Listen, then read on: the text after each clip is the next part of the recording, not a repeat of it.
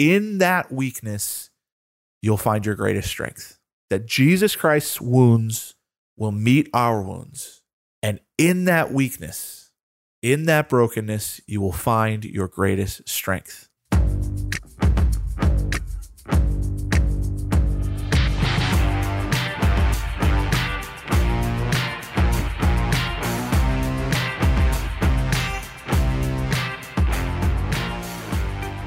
Welcome, ladies and gentlemen, to Every Knee Shall Bow, your weekly Catholic podcast on evangelization and discipleship.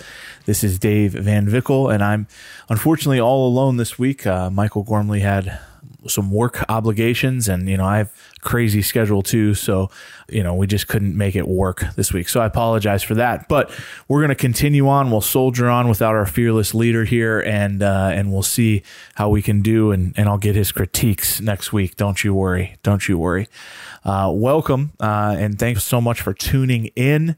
I hope that you're having a great summer. I hope that it's productive and fruitful, and that you are actively evangelizing. You're actively answering the call of Christian discipleship, that we are called to share our faith, and that you find a very intentional and concrete ways to do that. It's part of our promise here. It's part of being a member of the faithful, that we will propagate faith in Jesus Christ and to put our journey at the service of the world, to say to everyone, here's what he's done in my life. So I hope that is something in your life that you can point to and say, yep, this is a serious part of my life. I'm trying to do this every day. And this is I hope that this podcast can be a support to that. So I hope to see some of you next week at the Bosco Conference, the John Bosco Conference at Franciscan University of Steubenville. I know a lot of our listeners are professional Catholics, meaning that they work in parishes or dioceses. And so I hope to see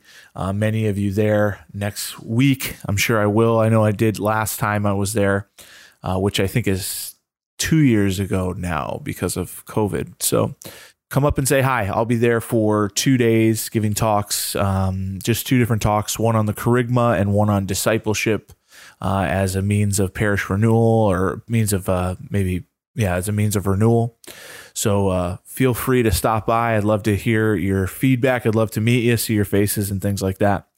That's such a wonderful conference because everybody, you get together. I know I've used this analogy before, but I was at a meeting about 5-6 years ago.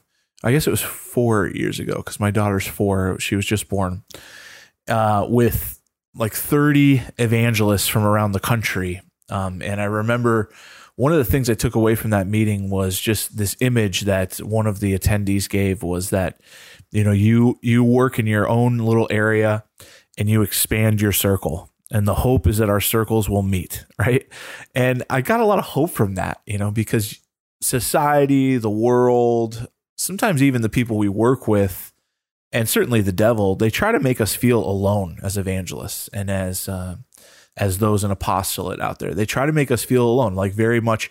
And once the devil realizes he can't convince you to not do what you're supposed to do, then he has this trick where he tries to convince you that like the fate of the world depends on you, and there's this like kind of stress that a lot of evangelists have. At least I've had it before. And I remember just that image of like, no, everybody's, look at our circles are going to touch soon. And I think you probably see that when you're out there, that there are ministries that just are expanding into yours and yours are expanding into them, and they complement each other and everything. And that's a beautiful thing to see, that the Holy Spirit is conducting this orchestra of grace, right? That is just drawing all men to Jesus Christ, drawing all men to Jesus Christ. And that if we kind of can see our place in that orchestra, that will make beautiful music together, So that's a major pitch for the Bosco Conference. I just called it an orchestra of the Holy Spirit, but I hope to see you there. So I wanted to talk this week. I've been thinking a lot about something, and that is that I have a much easier time inspiring someone to evangelize than I do actually teaching them how to evangelize. And I'll tell you why I think that is, And to be honest with you, I have seen this across the board, that is a big thing in the Catholic Church, that a lot of the programs that supposedly, or not supposedly, I don't want to rip on them. They're great programs and everything, but a lot of the programs that set out to teach you how to evangelize, they kind of have the effect of inspiring you to evangelize. But when it comes to like the nuts and bolts and the practical things, there's not a lot there, and I think, I'm not saying that there's anything wrong with that. Like a lot of evangelization is just holding your nose and jumping in the cold water, and following the Holy Spirit and trusting in the Holy Spirit and realizing that you're nothing without the Holy Spirit, right? But I think one of the reasons that it's harder to teach evangelization is because real evangelization takes place within the context of interpersonal relationships, real, authentic relationships. And so there are things that happen you've been relating to people since you were a baby, okay? And there are things that happen in relationships that you don't necessarily always point out. You don't name them. You don't quantify them. You don't think about them. You're not intentional about it. They're just natural things that happen in relationships. People ask me this all the time, like I have a program that I use to teach people how to pray. I have a program that I use that we've talked about on the air about like a devotional model for conquering sin. I have different things that I've worked on over the years, and people say like, well, were you trying to write a book or something like that? And it's like, no, I was never trying to write a book. It was a response to people who I was trying to help. All of those things were just responses to people that I was trying to help. And that's what I mean by it being in the context of an interpersonal relationship, that's what you do, right? You're in a relationship, someone shares something with you and you think, I wonder how I can help that person. And in evangelization, that's exactly what you're doing, is you're in this relationship and you realize like, well, it's time for this person to jump out of the nest and spread their wings. Like I'm done here. They need to have their relationship with Jesus. So what do? You teach them how to pray. In certain situations, right, where sin is a major issue, right? What do? You teach them how to build virtue and try to conquer sin. I mean, that's just part of it. And so it's hard, because so much of that just happens naturally. It just happens naturally within the context of a relationship. And one of those things, and what I want to talk about today in particular, is, I guess we call it inner healing, right? Inner healing. And we've talked a little bit about it on the show, but definitely it's one of those things that go hand in hand with evangelization, meaning that there's going to be a certain amount of necessary inner healing that happens in almost every person's life before they're able to respond, before they're able to ask Jesus Christ into their life and to have a relationship with him. It's just part of who we are, and it's a topic that, when I say the phrase inner healing, I don't know why, but it has a reaction, because there can be like, I don't know, usually it pulls up like some thoughts of like maybe a retreat you were on about inner healing, or maybe a process you've used or a program or something like that. And baggage comes with those things, good and bad, I want to understand it in kind of a different way today. And I want to talk about it with regards to evangelization in particular. And I think probably for most of us, you're probably just like shaking your head saying, yep, I know exactly what you're talking about. Inner healing has to go along with this process of discipleship. And what I mean by that is there's going to be times where a person can't move forward.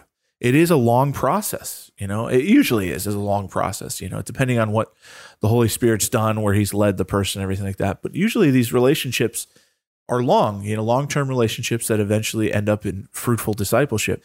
And what you'll see is like, a person might stall and kind of like pull back, or they might move forward, but then always move back a little bit as well. And a lot of that has to do with the fact that like, there are wounds that need to be dealt with, right?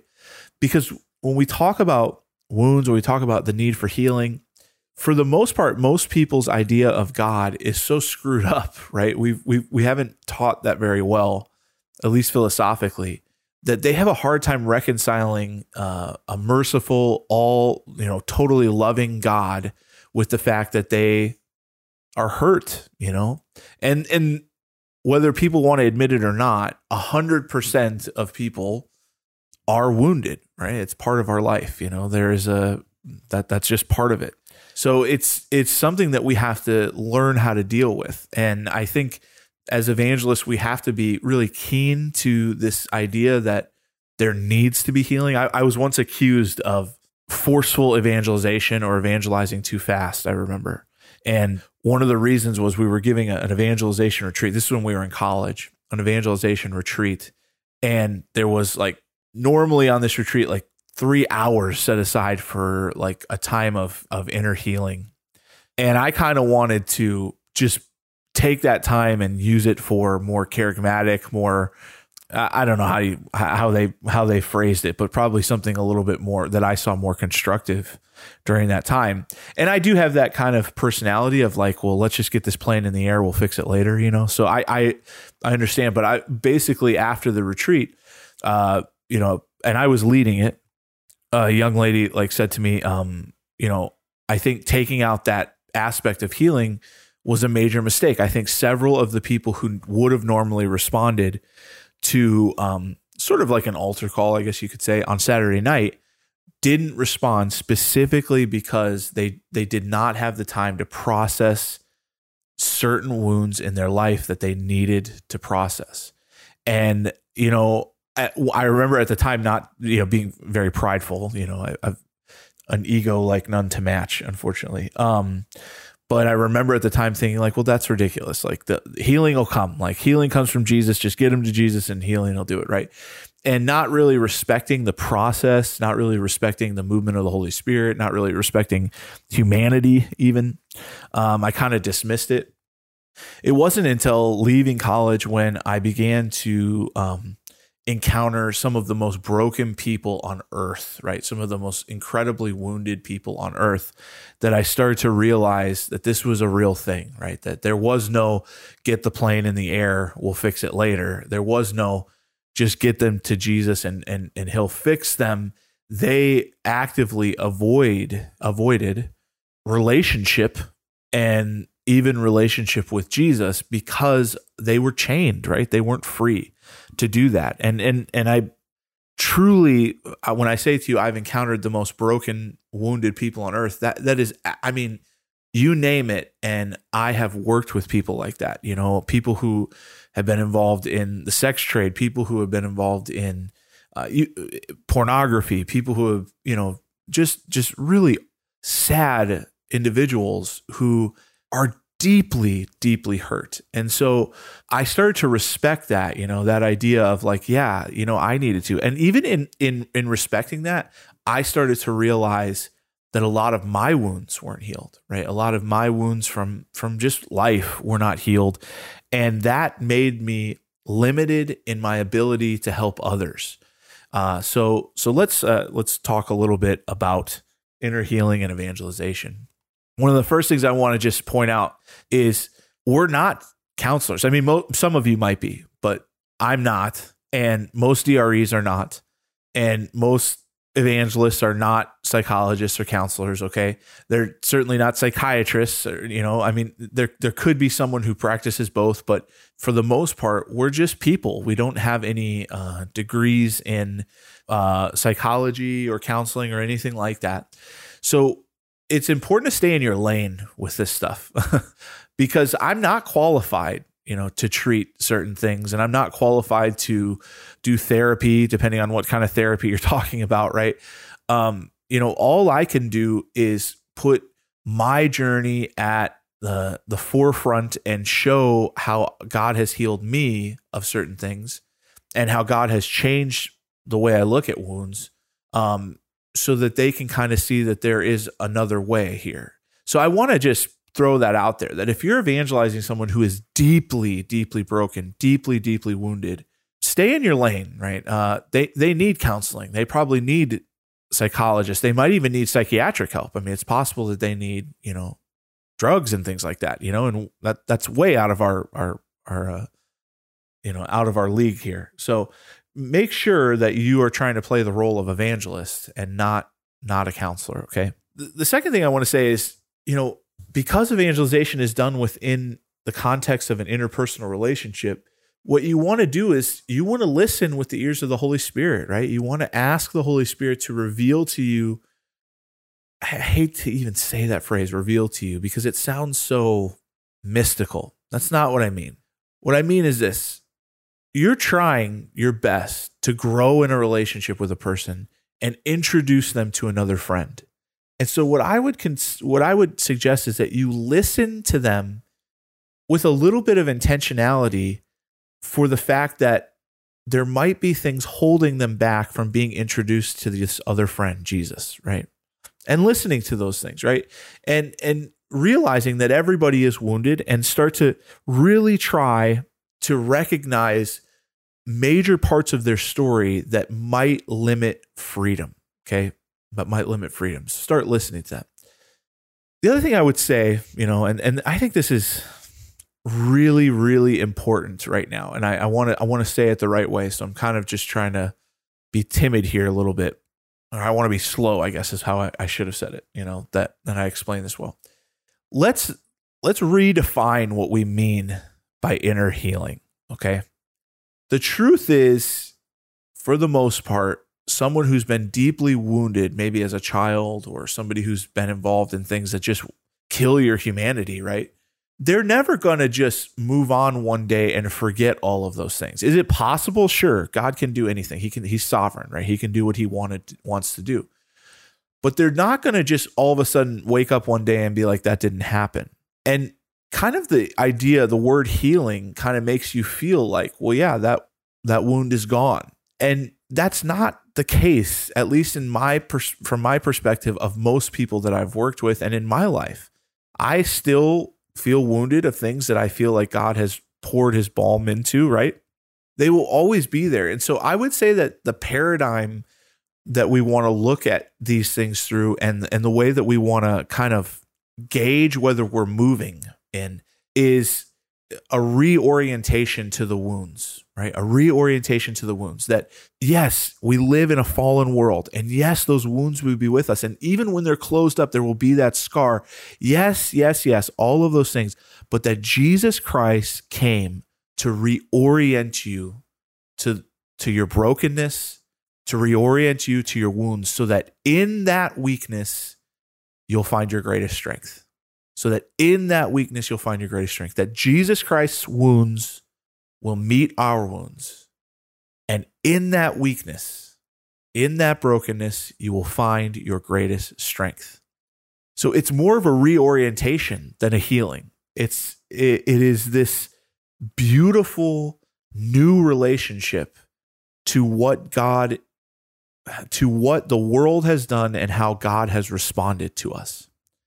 And so I would say that, one of the ways to gauge this is freedom. How free do they move? And this is a funny thing, because I think about my son Max a lot with regards to this. My son Max, if you don't know, he has cerebral palsy. And what they'll do is they have these awful charts that you have to fill out when you start like new therapy.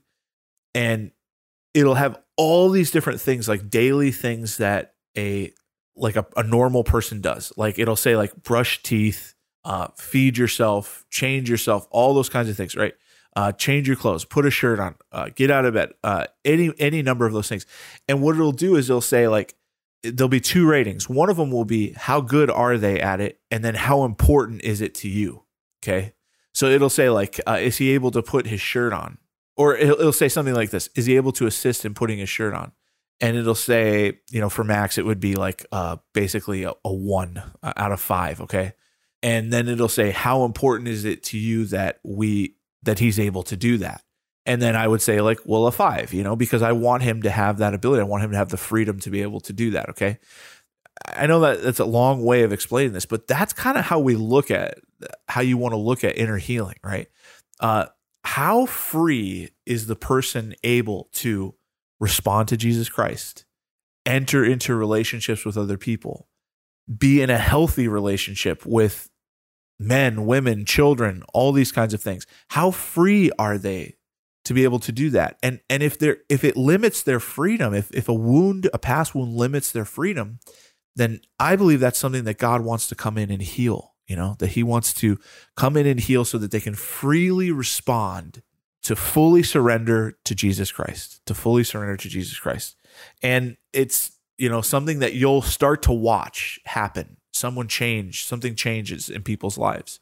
I also want to say that So freedom is the paradigm. Reorientation is what we're trying to do. But I also want to say that, this is a duty of ours, right? Freedom is what we're called to. We're called to live in the freedom of God's children, in liberty from sin, from captivity, right? That's what we're called to be. And so we have to respond to the things that limit our freedom. And we have to respond vehemently, right? That these are things that we have to take care of. You see, when you work in church work, you see priests, religious sisters, secretaries, DREs. You see people all the time that kind of have just right below the surface, it's bubbling so close to the surface, an issue with past wounds, with past hurts. You see this all the time. And it's okay. We're all wounded. The question is, how free are you to be able to enter into apostolate, to be able to surrender to Jesus Christ? That's the big question that we're trying to get at here. This is not an easy thing to work out. It's not an easy thing to do, right? I remember there's this beautiful quote from Henry Nouwen, right? And he wrote a book called The Wounded Healer, which everyone should read. It's an excellent book for those who are in apostolate. I don't remember if there's anything in the book that I wouldn't recommend or anything, but I think it's definitely an excellent book to read. I remember this one quote. He says, "Therefore, ministry is a very confronting service. It does not allow people to live with illusions or immortality and wholeness. It keeps reminding others that they are mortal and broken, but also that with the recognition of this condition, liberation starts." Beautiful. Let me read it one more time. "Therefore, ministry is a very confronting service. It does not allow people to live with illusions or immortality and wholeness. It keeps reminding others that they are mortal and broken, but also that with the recognition of this condition, liberation starts." Isn't that such a telling statement about what we're trying to do here? That for so many people, when we first enter into a relationship with them, they're living outside of reality.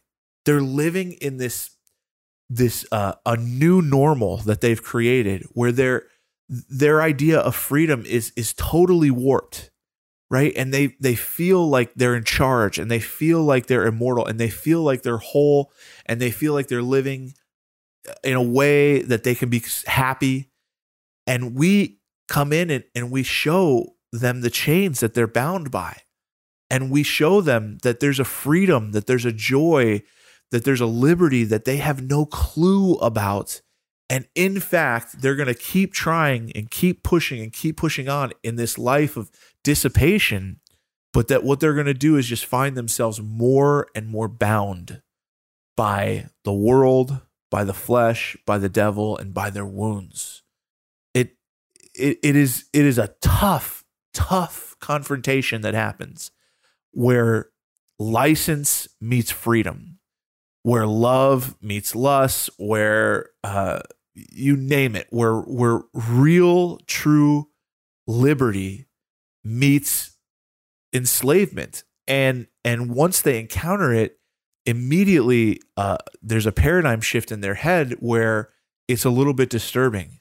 And they're wondering, how did I let myself be bound like this, And it's also a beautiful thing, because as he says, this is where liberation starts. This is where liberation starts.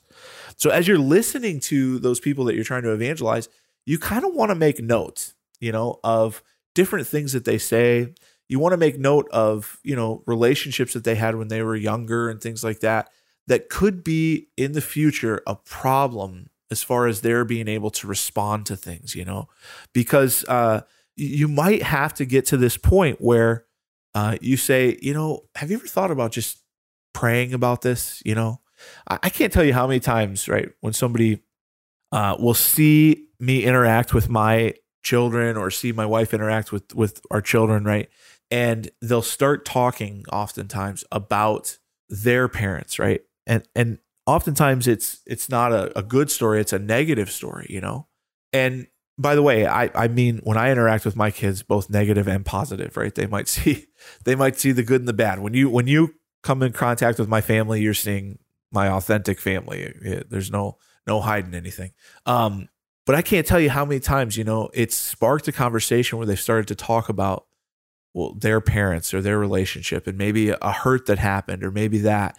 And how many times I've ended up just, right in the middle of the day when they're with my kids, just saying like, hey, have you ever thought about just praying and asking God to come into that situation?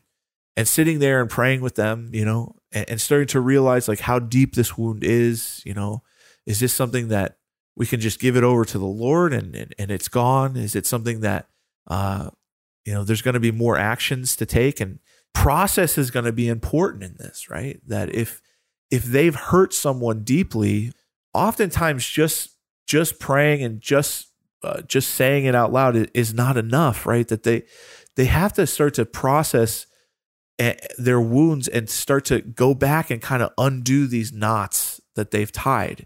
And so recognizing that is an important step in this process, and knowing when to kind of jump in and say, hey, this might be a great time to renounce those lies that you've been telling yourself, right? So many times, inner healing is kind of like weeding, it's kind of like weeding. You start pulling the weeds at the top and you have no idea how deep those roots go, And what you're seeing is not the wound. What you often see is the lie that the wound created, right? You see the fruit of that wound. And those are things that you can combat in two different ways. The first thing you can say is, well, no, that's a lie that you're saying to yourself. That's a lie. But you pull that root a little bit deeper, you pull at it deeper, and you can get to that wound where that lie started. And then you can say, have you ever thought about the fact that you've been lying to yourself for all these years, that you actually are lovable, you're not unlovable, and that you've been telling yourself this lie for all these years, and that maybe you should repent of that lie, right? This is a moment of conversion, a moment of repentance that you can go through. And this is something that happens all the time, right? It's a very common thing in evangelization, that you confront lies that people have been telling to themselves, and they think that because they've been telling it to themselves that it's not wrong. A lie is a lie, and a lie is something that needs to be repented of. This is all part of the inner healing that goes on within an interpersonal relationship, within evangelization. Finally, last thing I would say is we're called to be wounded healers, to steal the name of the book from Henry Nouwen. We're called to be wounded healers. And part of what he talks about in that book is putting our wounds on display for others' benefit. I think that there's a slippery slope here. I remember being in college at our school, it was such a passionate place for the good. Now, I want to say that it was for the good. There's no question in my mind that it was passionate for the good. But people desired so deeply freedom and so deeply liberty and so deeply to bring others to that oftentimes there were things like overshares, that they couldn't stop sharing about their wounds, that they wouldn't stop that. And that's not what I'm saying. What I'm saying is this, that oftentimes, we think we own our history. We think we own our story, and we think even we think we own our hurts, But if God has come into that wound, if God has come into that hurt, to that brokenness, and done something and healed it in some way, or reoriented yourself to it, or given you some freedom, it's His now. It's His. And so we can't be shy about saying, like, yeah, this is what the Lord has done in my life. I used to be so angry because of this, and now I still remember the wound. It still hurts when I think about it. But you know what? I don't have to be angry anymore. I don't have to have that. That's part of being a wounded healer, right? And it's an important part of evangelization to share our story of what God has done. Evangelization isn't just an act of the will. It's a total giving of your life to the Lord so that He can do with it what He wants, including our brokenness, including our wounds, including the way we've hurt other people. Share with you another amazing quote, that's so important, from Henry Nouwen. He says, "The man who articulates the movements of his inner life, who can give names to his varied experiences, need no longer be a victim of himself, but is able slowly and consistently to remove the obstacles that prevent the Spirit from entering. He is able to create space for him whose heart is greater than his, whose eyes see more than his, whose hands can heal more than his. I remember reading that the first time. It took my breath away. It's so true that a big part of our job as evangelists is to help others and in our own life to be able to articulate the movements of our inner life, to give names to our experiences so that we can begin to identify those things that truly affect our freedom, that truly affect our ability to enter into relationship, that truly affect our liberty. You know, I think that is such an important part of being in an apostolate, of encountering other people, of having true, real encounters, of allowing Jesus in, is to name those things in our own lives and to name those things in the lives of others, right? To help them to recognize them and name them, the things that affect the what we're seeing on the outside, right? What we see as a body, and we see actions, and we hear things come out of that body. They all come from somewhere. And if we can help them to no longer be a victim of those things, if we can help them to do that. I remember one person in particular, I met her outside of an abortion clinic, and I don't know what she would say about me now. I don't know. I really don't know. But we had this weird, deep relationship where even though we were on opposite sides, you know, we would talk sincerely about things. And I remember saying to her on several occasions, like, you know, you don't have to be that angry. You don't have to be that angry. And I remember her saying, like, you have no idea what has happened to me. You have no idea what has happened to me. And I remember saying to her, you know, well, the fact that you know what's happened to you is enough. Like, you know where this comes from. You're saying that. That's what you're admitting to me, that you know where this anger comes from. And if you're bound by that anger, name where it comes from and ask for healing. Ask for a reorientation, a new way to look at that brokenness, at that wound. It's hard, you know, because our wounds fester. It's just very similar. My daughter Josie, she always gets splinters. I swear she's like a splinter magnet, right? And she hates them, but what she hates more than anything is for me to take them out. That's what we're like a lot of times with our wounds, right? We hide them. We're like, no, that's really painful. I don't want to do that. I don't want to do that. It's scary. But the fact that we know that that's there is a big first step, right? We can articulate that movement of the inner life that causes us to have this anger, that causes us to revile things, that causes us to hurt others. When we name it, it's the beginning of making space for Jesus who can heal. The last thing I would say to you is just this idea of making sure that we realize Christ is the healer, right? And not us. We're not the healers, right? Oftentimes it kind of seems like that, because when people tell their stories, there's a lot of healing in that. A lot of people who, when you evangelize, a lot of people who tell you their story, it's the first time ever they've told anyone some of those stories. And there can be a lot of healing just in that act, you know. And you'll see a difference in people's lives. They stand taller. They feel straight. You know, they feel different. They feel a lightness about them because it's the first time they've ever shared some of these deep hurts, you know. And it can be easy to think like, okay, the healing happened. But remember, that's not really true. Yeah, can God be in that conversation? Could he be part of that telling of the story and that healing? Sure. But for the most part, what we want to do is say, hey, you know, you just told that story, which was really brave of you. And I really appreciate you bringing me into your life in this way. And, you know, I hope you feel like I've responded in an appropriate way. What I want to say to you is like, you can close that wound up. It doesn't have to get worse. And ask Jesus to come into it. And to help them to recognize that it's not just might not just be a one-time thing. It could be a long process. It could take years and years. Oftentimes, the way we get into this brokenness, the way we destroy our humanity takes a long process. And so you kind of have to undo what was done there before, and very, very commonly it's in the same order in which, right? If the first relationship that failed you was your parents, right?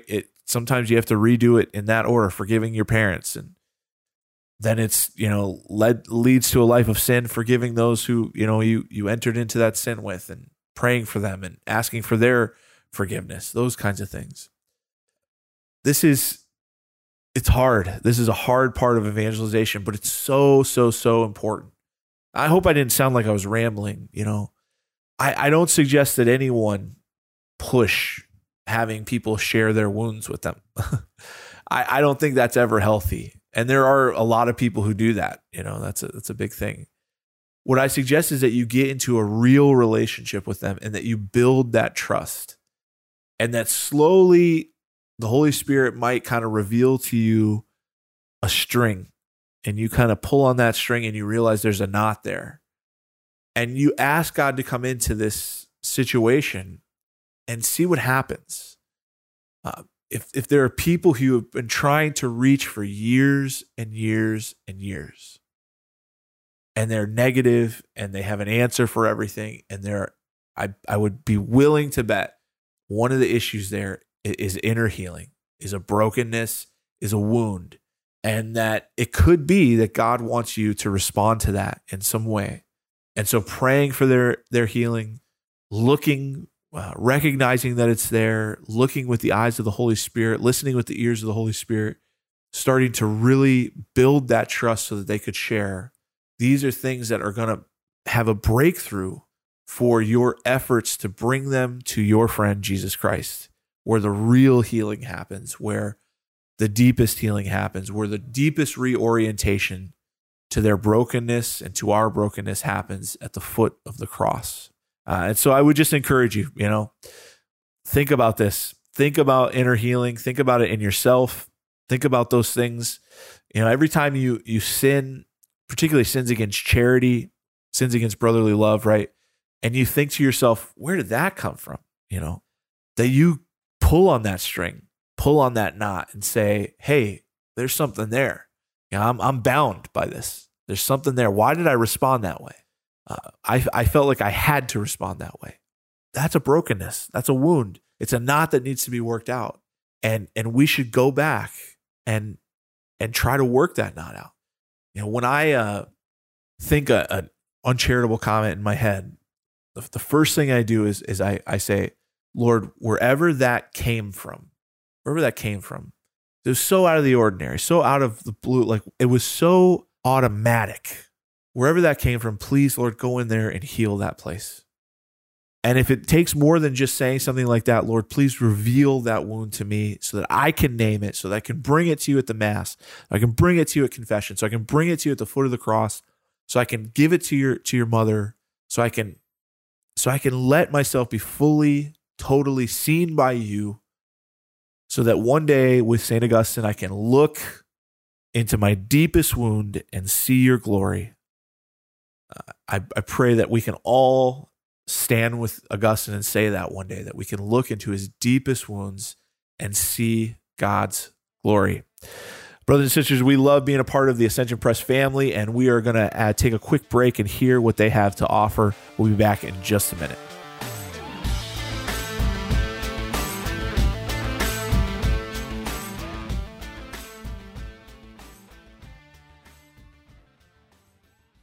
Every one of us is made in the image of God. We are unique, worthy of love, and called to greatness. In this world, though, we can be distracted from that truth and begin to doubt God's love is real. You see, we live in a world that tells us we are not smart, attractive, thin, or rich enough. It is easy to focus on the ways we fall short of worldly perfection and forget that we are already made perfect. We are already enough. I'm Danielle Bean, author of You Are Enough, What Women of the Bible Teach You About Your Mission and Worth. You Are Enough dives into the stories of women in the Bible so that you can fully see God's plan for your life. To order, visit ascensionpress.com or Amazon. Welcome back to Every Knee Shall Bow. We've been talking about inner healing, and I just want to do one quick exercise with you to end this episode. It's a little bit different, but I just want to pray with you for inner healing. And I have just a little prayer that a lot of people use for healing, and it's a prayer that I use sometimes for myself, and I want to lead you through this. And again, remember that it's not gone, right? I've been hurt, and I've hurt, and those things are still present with me, but God has reoriented me towards those things, and I look at them in a new way. And I believe truly that keeping them with me is part of it. So I would encourage you, maybe think about one particular wound that you know right off the bat that you have, and let's just pray real quick, and we'll end the episode in prayer. In the name of the Father, and of the Son, and of the Holy Spirit, amen. Lord Jesus, you came to heal our wounded and troubled hearts. I beg you to heal the torments that cause anxiety in my heart. I beg you in a particular way to heal all which are the cause of sin. I beg you to come into my life and heal me of the psychological harms that struck me in my early years and from the injuries that they caused throughout my life. Lord Jesus, you know my burdens. I lay them all on your good shepherd's heart. I beseech you, and by the merits of the great open wounds in your heart, to heal the small wounds that are in mine. Heal the pain of my memories so that nothing that has happened to me will cause me to remain in pain and anguish, filled with anxiety. Heal, O Lord, all those wounds that have been the cause of all the evil that is rooted in my life. I want to forgive all those who have offended me. Look to those inner sores that make me unable to forgive. You who came to forgive the afflicted of heart, please heal my own heart. Heal, my Lord Jesus, those intimate wounds that cause my physical illness. I offer you my heart. Accept it, Lord. Purify it and give me the sentiments of your divine heart. Help me to be meek and humble. Heal me, O Lord, from the pain caused by the death of my loved ones, which is oppressing me. Grant me to regain peace and joy in the knowledge that you are the resurrection and the life. Make me an authentic witness to your resurrection, your victory over sin and death, your living presence among us. Amen. In the name of the Father, and of the Son, and of the Holy Spirit. Amen. God bless you all. Pray for us. We always pray for you.